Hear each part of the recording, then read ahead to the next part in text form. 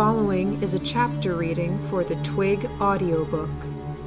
Please support the original author at twigserial.wordpress.com. Thank you. Chapter 6. With the people starting to vomit or rising from their seats to run for the nearest toilet, it was pretty clear that something was wrong. Students were getting distressed, and students were getting scared. The teachers weren't in great shape either. Our opposition was smart. Whatever was going on, they were capable of making plans with multiple phases or steps. Knowing we'd already served ourselves, they'd tainted the food, affecting most of the other students and teachers. Probably. It fit with Miss Ribbon's actions and the general timeline. Mary. Helen's friends had called her Mary. Our seats at the table were arranged with intent. It wasn't anything we'd blatantly coordinated or organized, but we'd simply accepted it as an approach. At the table furthest from the kitchen, Jamie, Lillian, and I sat on the bench with the wall right behind us, Helen and a share of Gordon's friends on either side. Helen and Gordon themselves were opposite Jamie and I, their backs to the rest of the dining room. The position meant that Jamie and I could observe the room, and getting to us was rather more difficult. Gordon and Helen could look after themselves for the most part if someone happened to approach from behind. I leaned over to Jamie, and I took advantage of the general noise, bustle, and distraction of the other students to murmur in his ear. The other students are too smart to reveal themselves in the midst of this. Watch the teachers. Sure, he said. I met Gordon and Helen's eyes. This was an awkward situation because we couldn't coordinate by speech without cluing the others in. If we left, we ran the risk of being blindsided. When our enemies were in the shadows and we were in plain sight, the chaos here worked very much against us. While everyone else was distracted or incapacitated, they were free to attack us from any number of angles. If we happened to die, well, even minor food poisoning could kill. That in itself was dangerous, but I was willing to bet there were more layers to this attack, a specific reason they'd done it this way. Helen, Gordon said. He put his hand on Helen's shoulder. You okay? Helen shook her head. She was already leaning over slightly, one hand to her collarbone. She very briefly met my eye. Good. Play along. Do you need help? Lillian asked. Just walk me to our room, Helen asked. There was a tension in her voice, as if she were suddenly trying very hard not to puke. Lillian isn't that strong, Gordon said. I'll help. Boys aren't allowed on the girls' side, was the protest from Irma, the pixie blonde. She looked visibly green around the gills. Special circumstances, Gordon said. You're really not allowed, Irma protested again. I really don't care, Gordon said, firm. We'll come, I said. Groups of... Irma started, then bit the sentence short as she fought a wave of nausea. Irma, I said, let us be gentlemen, okay? We're mostly okay, I think. We can walk you to your rooms. She didn't look happy with that idea, but she wasn't able to talk either. Gordon began to stand, helping Helen out of her seat. He offered a hand to Irma. The teachers, Jamie said, alerting us. My head turned. One of the teachers was standing. He wore slightly old-fashioned clothes. His pants clung to his legs, disappearing into boots, while he wore a bright red jacket over a button-up shirt without a tie. He had a strong build, with a prominent barrel chest, and the clothing had a way of making his legs look far too small, while his upper body was made to look larger. His hair was the same way, wavy hair across a head that was already very triangular, with a prominent upper brow and pointed chin.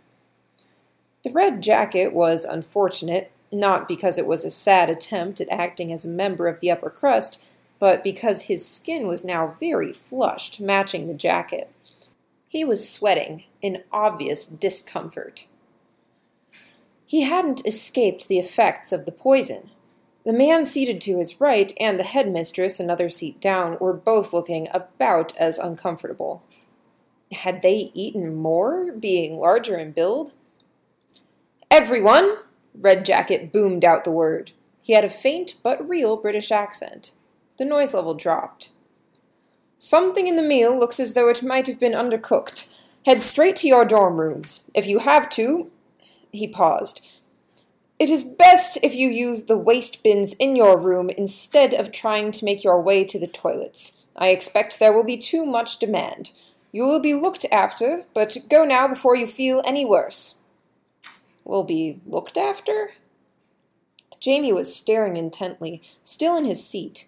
He stirred when I reached across his field of vision for a pitcher of water only a quarter of the way filled. I emptied the contents into another pitcher, then slid it across the table to Gordon. "What's this?" "If we can't get to a waste bin," I said, "better the jug than the floor. You hold on to it."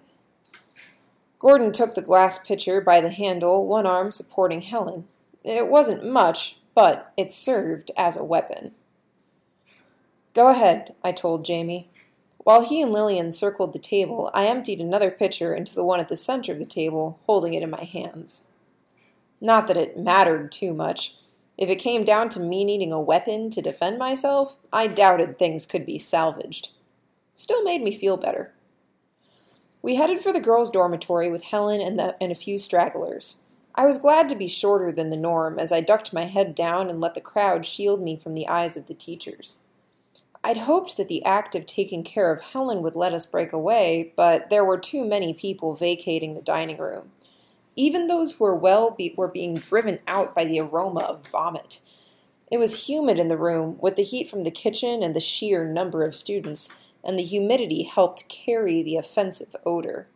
We couldn't break away from the crowd, and I wasn't sure that the dorm room would be much better. Beside me, an older girl hunched over, making a guttural noise. Everyone near her cleared out of the way. I took advantage of the gap in the crowd to step closer. I stuck the empty pitcher beneath her mouth, pulling my head back and away so I didn't have to look as she emptied a portion of her stomach's contents. "Thank you," she said, still bent over, smiling. She reached to take the pitcher, and I pulled it away from her grasp. "Reserved for friends," I said. She looked a little bewildered and lost. "And here I thought you were a gentleman," Irma mumbled. "I'm a bastard, born and bred," I said. "And there's no way I'm handing a weapon over to a potential enemy." With students moving slowly and some pushing or jostling, the way up the stairs looked like more of a jam than any day on King Street. We were probably safe while we were a group, but if the crowd separated us, or if someone tried to slip us the wrong end of a knife while we were in the crush of bodies, I wasn't sure we'd be able to respond accordingly. I saw Gordon shooting Jamie a look, and I sensed that he was thinking along the same lines. We were stuck. "Where are the showers?" I asked. "Showers?" "Baths. Where do we wash up?" "Upstairs one floor," Gordon said, "above the dining room." He took the question as an instruction, and he and Helen dutifully forged their way into a gap in the crowd. Jamie, Lillian, and I hurried to follow, me holding my pitcher off to one side to avoid the smell.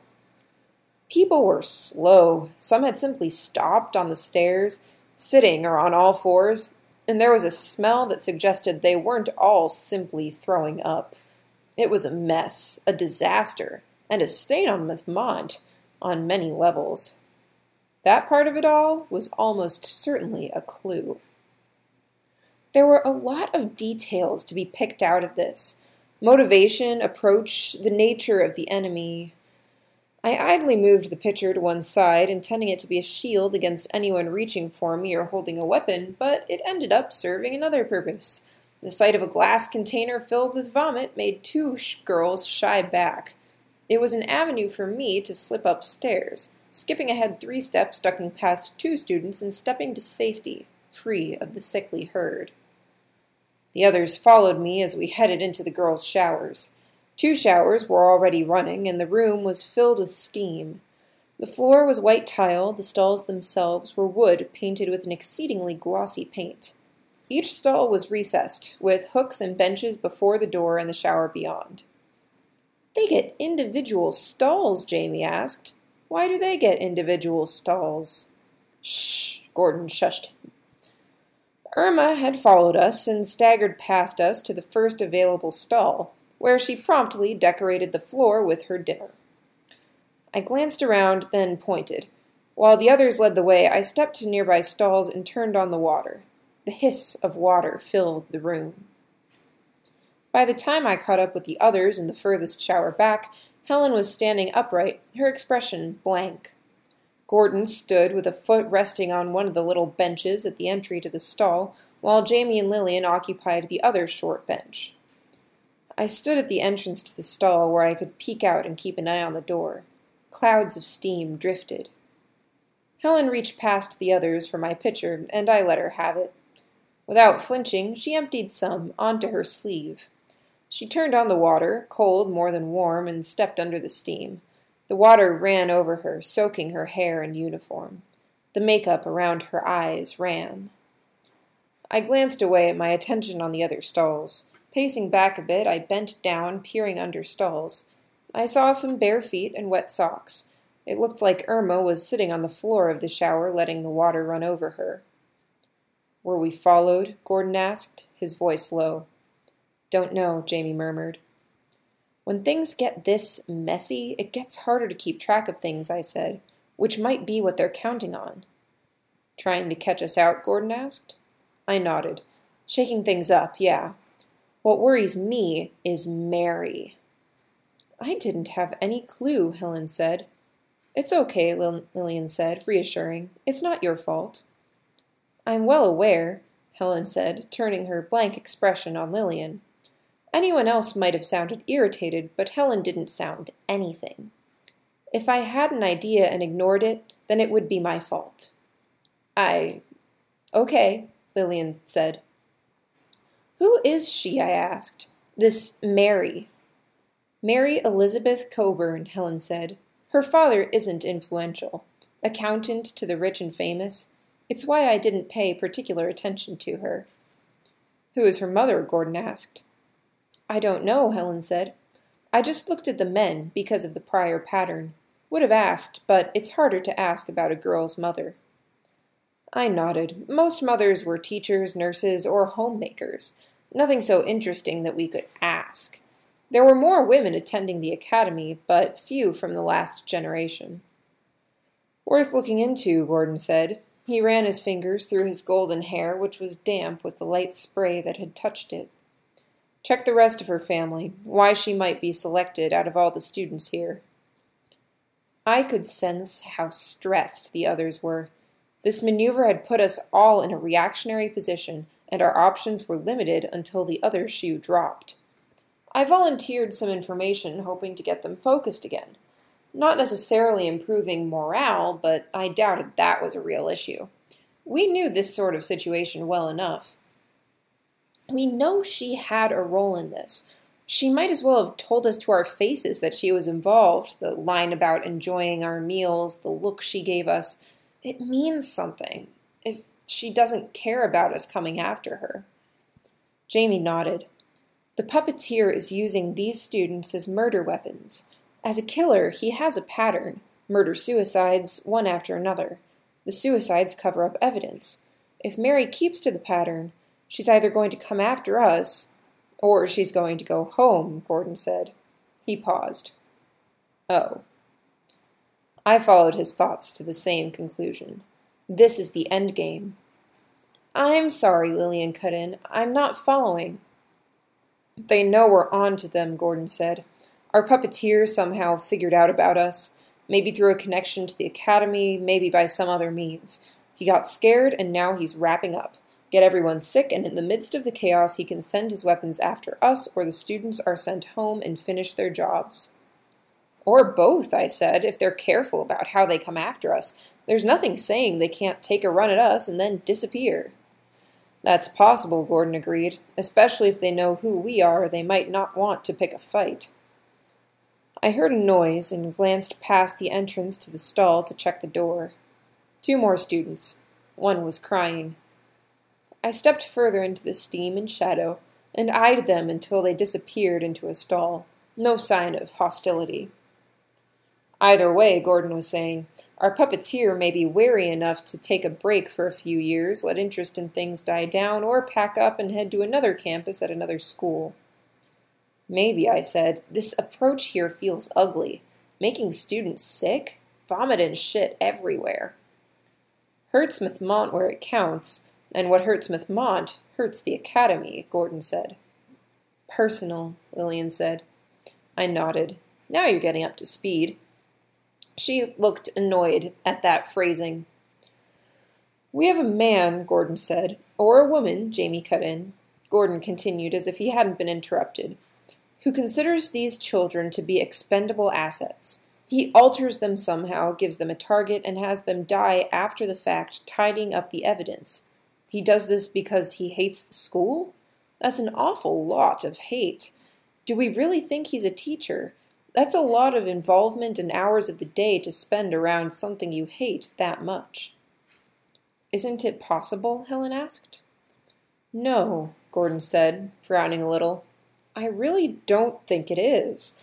It feels too spiteful, twisting the knife for good measure when he could simply stab. Helen nodded.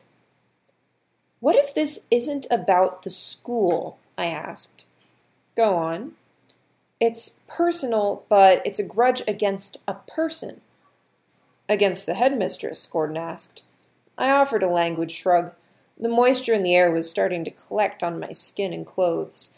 I wiped my forehead and pushed my hair back and away from my forehead. Jamie, any thoughts on the faculty? They were talking as a group before Mr. McCarran did his announcement, Jamie said.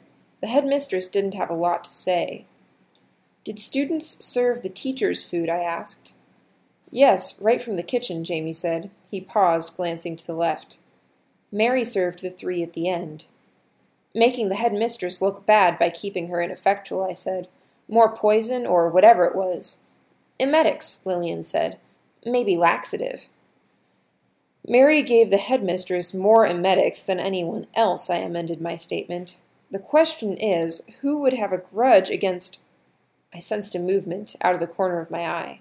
My head turned, my hand and one finger going up for the benefit of the others. To your rooms, now, a woman's voice cut in. I heard footsteps, both those belonging to the woman and the footsteps of the fleeing girls. A sharp knock, a few stalls down. Out, was the order. Doing the rounds, clearing everyone away. Gordon held up his hand, counting off on his fingers, his voice low. Who has a grudge against the headmistress? Someone on campus who can communicate with the students. Who is Mary and why her? Look at who her mother is. What is the mechanism of control? And don't forget that they're liable to come for us. Be on guard, and don't forget they might try to take you out with them. And their families, Lillian said, if they get away. We'll step in if it looks like there's any danger of that happening, Jamie assured her. We will, I agreed. I'd bet money this ploy of theirs has another angle. Watch out for the angle. There were nods. Out, the teacher gave the order, several stalls down. My friends, Irma said. They were in here. Selling us out? No, Irma didn't know we were trying to avoid the spotlight. Do we need to worry about Irma? Gordon asked. I don't know, Helen said. Not wanting us in the girls' dorm was suspicious, Gordon said, his voice a whisper. I could hear the teacher's approaching footsteps, hard soles on tile. Oh, that? Lillian asked. Her room's a sty. She doesn't know how to look after herself. Our entire group, collectively, relaxed. There was a metal-on-metal squeak as another shower was turned off. I turned to face the woman as she emerged from the steam. Boys in the girls' showers? She asked, her voice arching as if she were about to launch into a tirade. It's okay, Lillian said.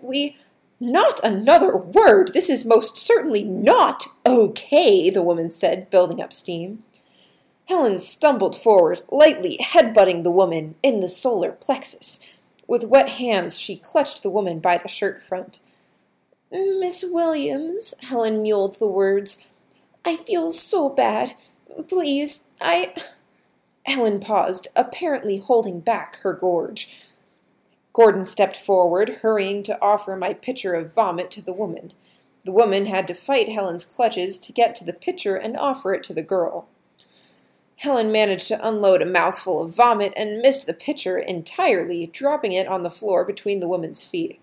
She coughed, clutching at the woman's shirt again. "It hurts." I jumped in. "We know her, and she had it worse than anyone, and we didn't know what to do. There were so many people on the stairs, we weren't sure we could get anywhere in time." "She had someone else's mess on her sleeve," Lillian said. "I thought she could clean it off, but I couldn't support her myself because Irma was there too, so we came here and she went into the shower like that." "I wanted to get cool," Helen said. "I feel hot and sweaty and gross and—" Her words dissolved into incoherent whines. The woman started. "Please, we don't want to get into trouble," Gordon said. "We didn't know any way to help her." "You don't—" "It hurts," Helen said. "My stomach is cramping." "Enough," the woman said. She managed to extricate herself from Helen. "Enough of that. You need to act like young adults. I understand that this young lady is feeling unwell, but that's no excuse for the rest of you." She glanced over us, and we collectively managed to look miserable and pitiful enough to get to her. She gave me a curious look. "What happened to you?" "Scrap, ma'am," I said. The woman made a face. "Boys, to your dorms right now. They're doing head counts shortly. I'll look after Helen here." We nodded and hurried to obey.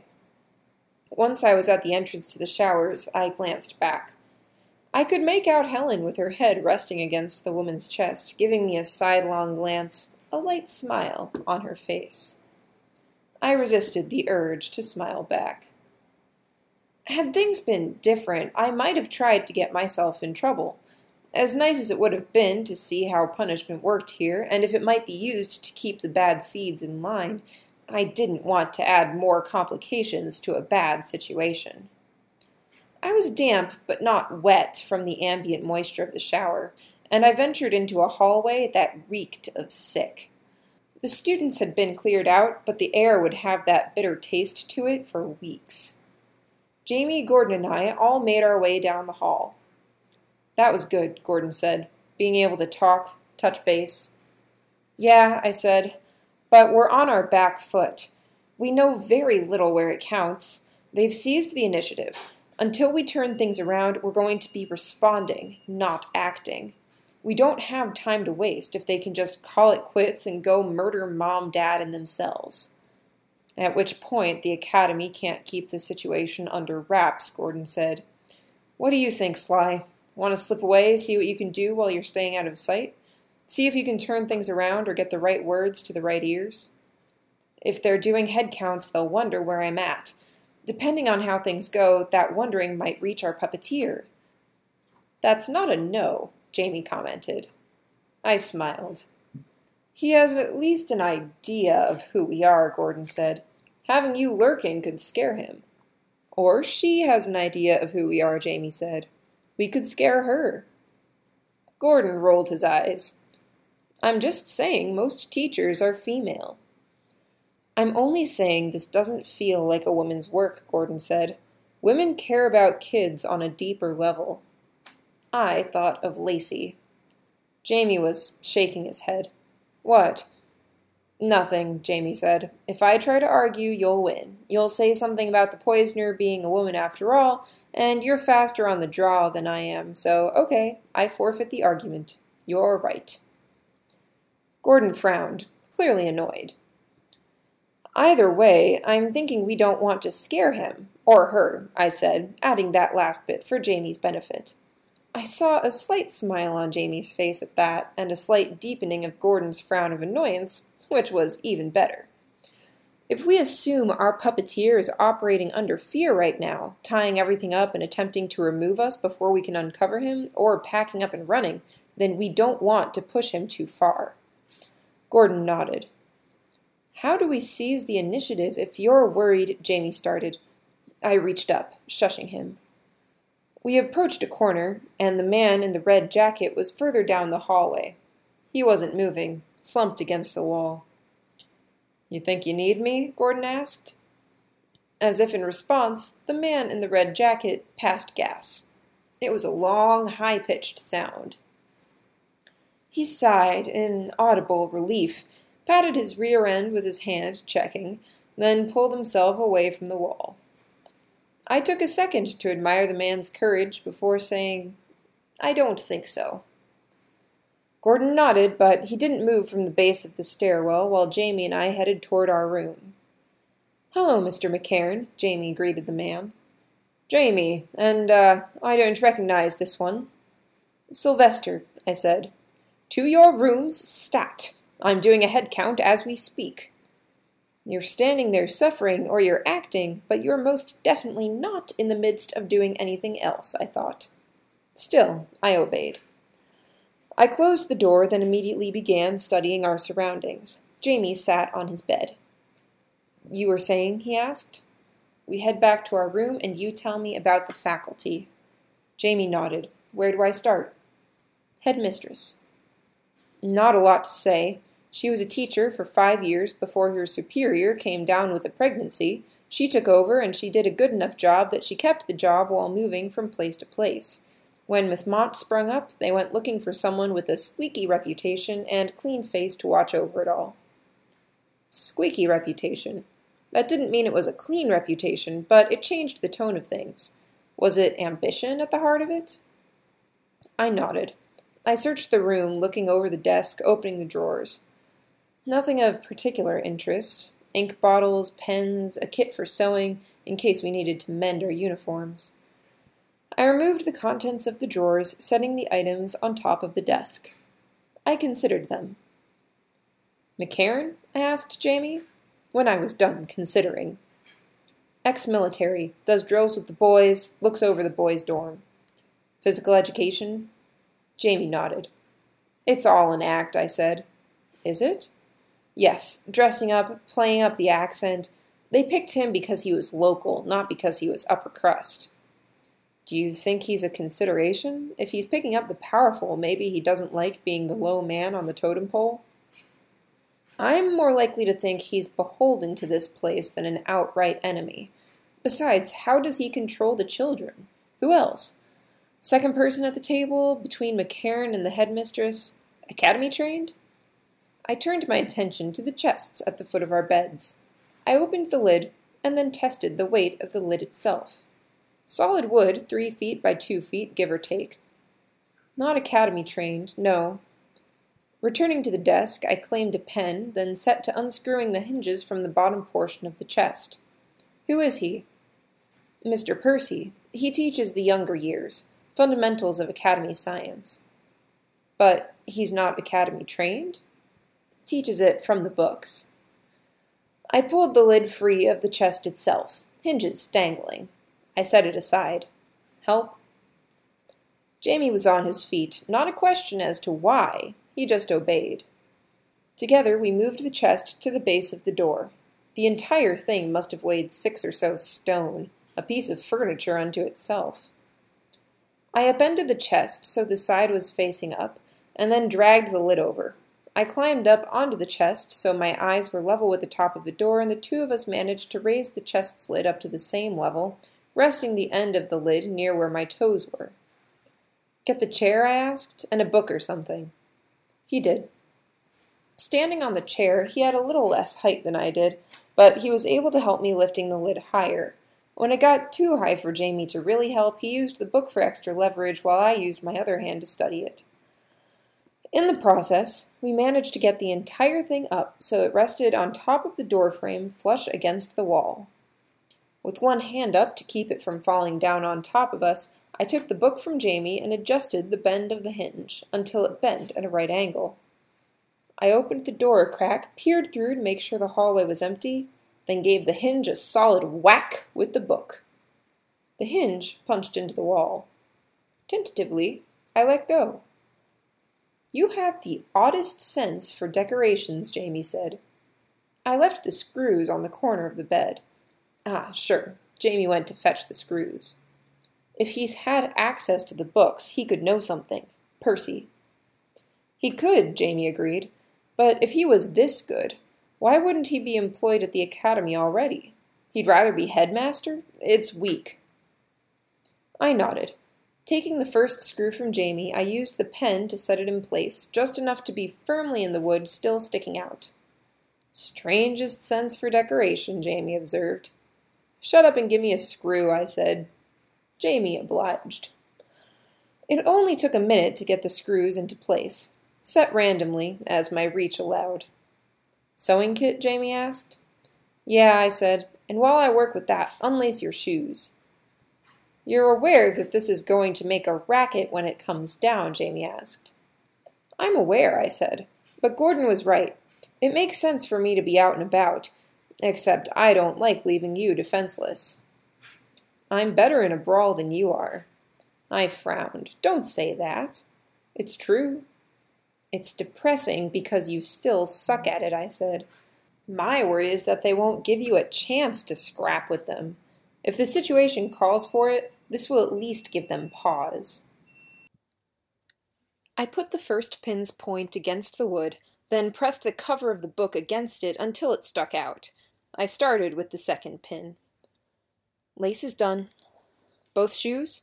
Yeah, he said. He handed them to me. Lie down, get a wink or two, I said. I'll wait around until they're done the head count, then I'll disappear. You leave me a signal if it's unsafe for me to return? Jamie nodded. No plan went 100% smoothly. Sitting in the dark of the room, I could feel the lingering headache from my appointment.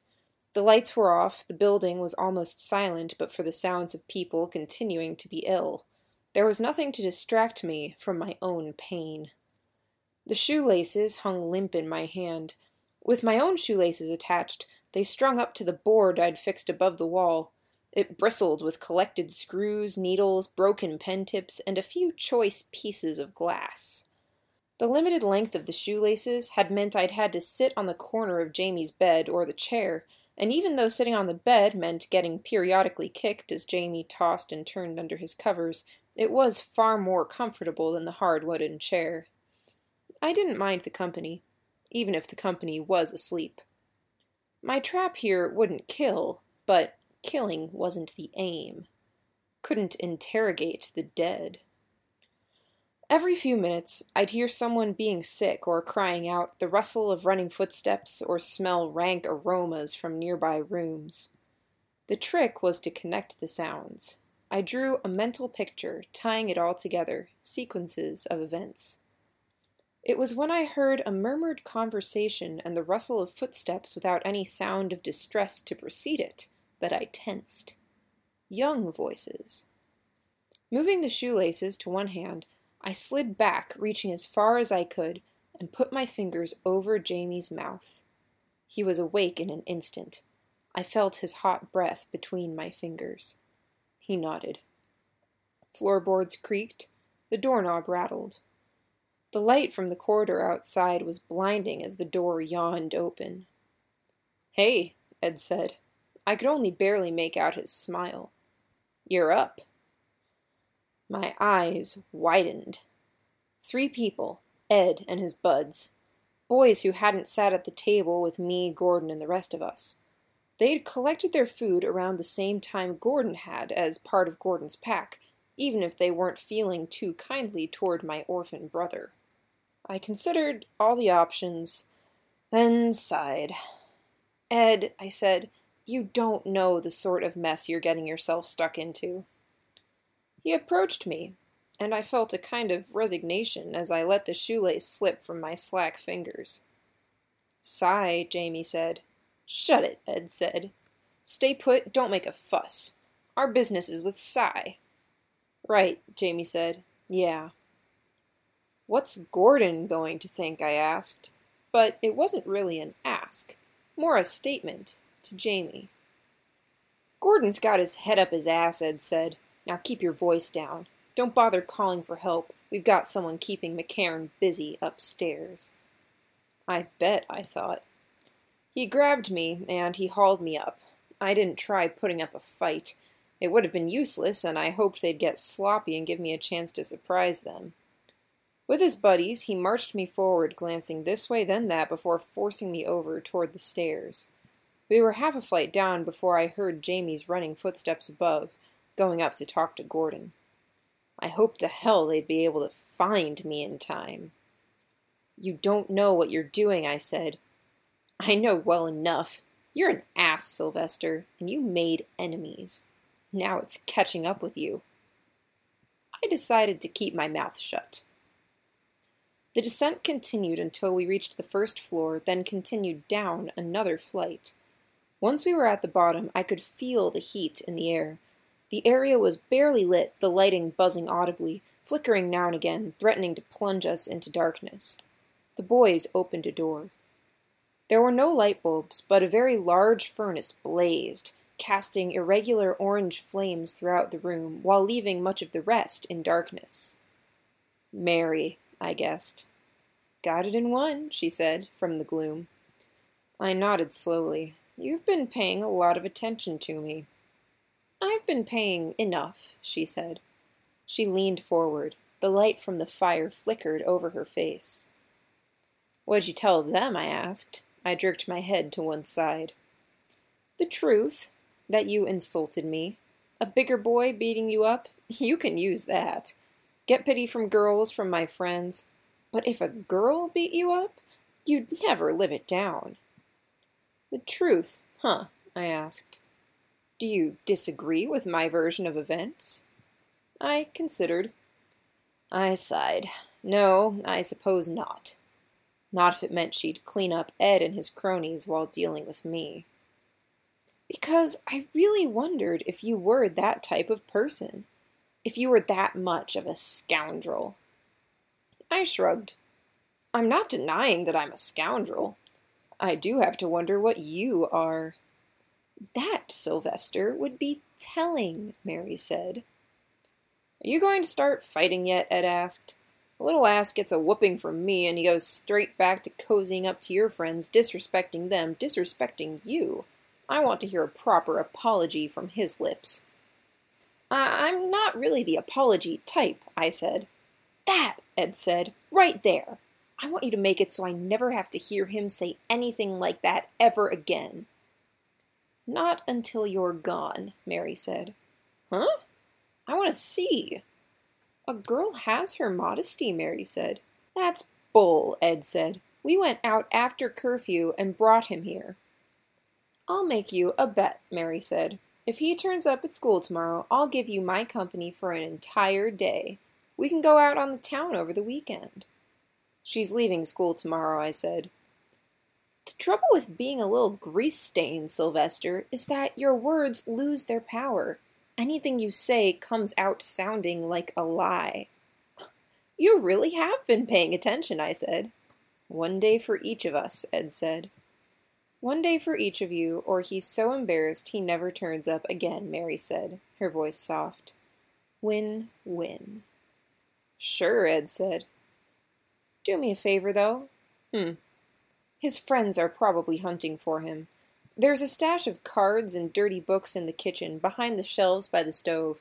Duck over there, hang out for a while before going back to your room." "For real?" Ed asked. "For real. I've seen the cook boys goggling over it." I hung my head. Ed's group wasted no time. I could hear the door shut behind me. "You're good," I said. I heard a click. I recognized it as the sound of a gun lever. "You're very good," I said, raising my arms. "I saw your showing against Ed. There's no way you're that bad in a scrap. It's a show." "It really isn't," I said. "I'm going to assume you're lying and stay comfortably at a safe distance," she said. "You're going to tell me about your friends. Share what you know. In exchange, I'll be merciful." "Merciful?" "I'll shoot you properly. Once in the head, once in the chest. Then I haul you over and push you into the furnace before taking my leave." "The alternative being?" "I take your legs out from under you, then hold you up to slow cook you while you're alive." My eyes were adjusting to the gloom. I could see the look in her eyes. She totally would. I exhaled slowly. Okay. Good boy.